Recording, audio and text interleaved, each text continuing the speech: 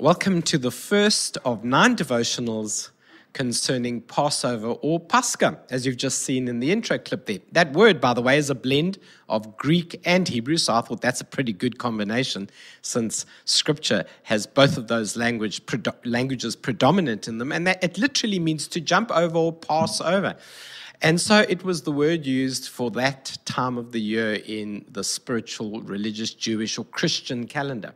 And so today we're going to start that journey and have a conversation about Passover from the perspective of preparing our hearts. And that's what Lent, this time of the year, involves. Some people, Christians, even fast, give up certain things. I'm sure you've heard the term giving up something for Lent, right?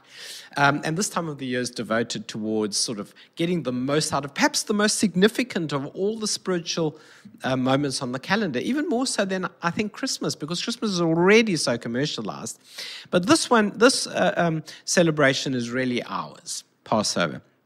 And so I have sourced a free share document, a PDF document from a university that allows you to edit it as long as you give them credit. And we've posted it onto our website and you can download it. And it's got great perspectives from different lecturers and professors who are born again on how Christ has impacted and changed the world and how to prepare our hearts towards that.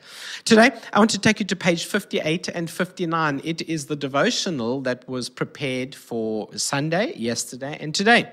And there is one for every day, so it's an 88-page document with a couple of extra reading bits in it, and so I encourage you to have a look.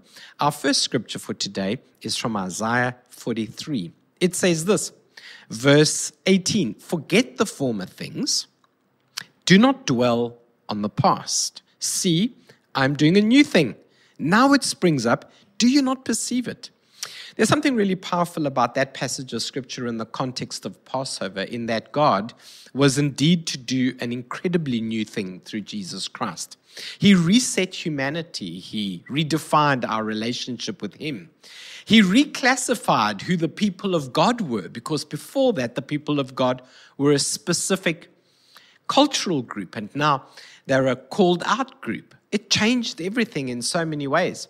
And Passover should remind us that God has that power in our lives to reset things, to realign things, to reclassify things, and to set us on the right path. And so my encouragement to you today as we set our hearts on this Passover journey over the next 9 days, taking us into Easter weekend or Passover weekend, is this: that no matter what's happened in the past, good or bad, that we should be wise about what we carry into our future. That Passover is a really powerful time to set things down or set things right.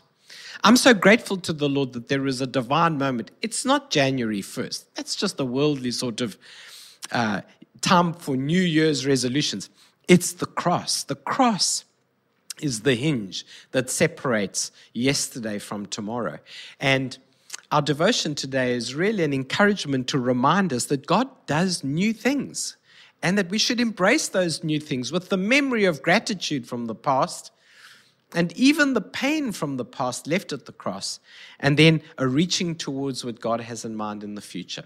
Passover, Christ's death, burial, and resurrection, is the putting to the grave the past and waking up to a new dawn of fresh hope. I really love that about what this looks like, what Passover looks like for us. It's the reset button. And perhaps in our own hearts, we need to reset a couple of things. We need to reset our lives on some level. Do you know, during the Jewish festivals or the early Christian church celebrations of these times of the year, lives would get very busy. People couldn't always get to the temple, couldn't always gather. They didn't always live nearby. Most were farmers, lived far away. But once a year, a couple of times a year, they said, we'll reset. And we will bring our hearts before the Lord, and we will have a day of closure and a day of fresh beginnings. And I think that's incredibly powerful. Hey, good morning, blessing. I see you there in Cape Town. And then the next page on the devotional, which is page 59 and is written for today, is a scripture in Hebrews chapter 10 and verse 24 and 25. It says, "And let us consider how we may spur one another on towards love and good deeds, not giving up meeting together in whatever form, even online right now, there's 140 of us meeting, and those of you who will watch later in life, but encourage one another, and all the more as you see the day approaching." Hebrews 10:25. So the second thing about Passover is there's not only a great reset, but it's a community thing. It was shared together, a meal shared in community. And every now and then, we need that, don't we? We lose encouragement when we're fighting on our own, fighting our battles in privacy or in our head and heart, and don't know how to communicate that outward. And sometimes just being in the company of others who have this fundamental common belief, Jesus is Lord, just eases the soul, and it creates community. And getting together around a meal and giving thanks to God was the Jewish way, it was the early church way, and it should be our way too. And maybe this year, in all your holiday plans, why don't you plan a get-together on Good Friday or on Resurrection Sunday somewhere, a brunch or a lunch or an early dinner or a good old South African braai, if you're familiar with the terms of barbecue, and do the celebration in community. It's a reminder to us that we should spur one another on, encourage one another.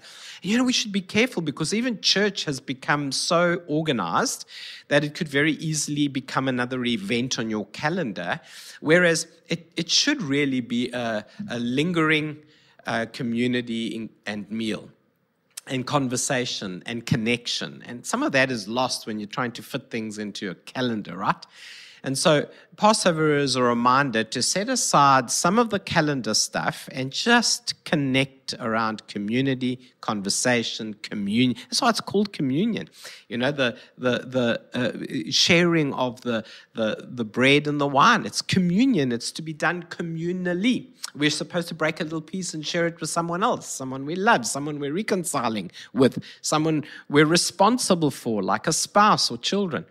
And so I want to remind you, as we set ourselves on this deliberate journey called Pascha, 9 days, 9 devotionals, Monday to Friday this week and Monday to Thursday next week, with Friday being Good Friday, and we'll be in church and broadcasting online everywhere.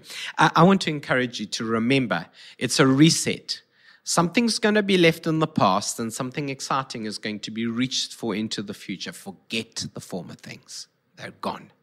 But trust the Lord for a new thing. And then the second idea is there's community, that it is more than just an event. It is sharing a meal. It is connecting around a value system. It is spurring one another on, encouraging one another, because everybody needs a little bit of it all the time. And this was the time of the year to encourage one another. So not only maybe get together around a meal, and if you're somewhere in the world where you can't get to a father's house or a church you trust, then email us and we'll send you a communion box, and we'll do communion together with a card and communion elements and all of that, and we'll do it together. And I want to encourage you to step out in faith and consider doing something like that.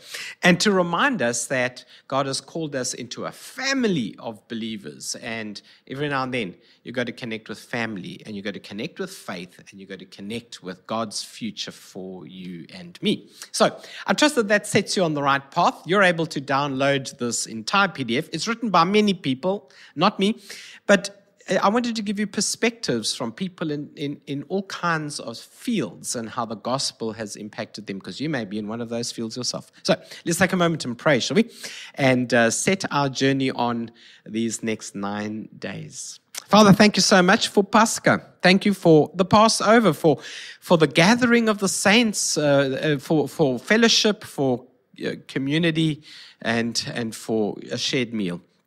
Thank you, Lord, that you're doing a new thing, that you did a mighty new thing in Jesus, that set a new date in history and sets a new date in our lives, a new birth date.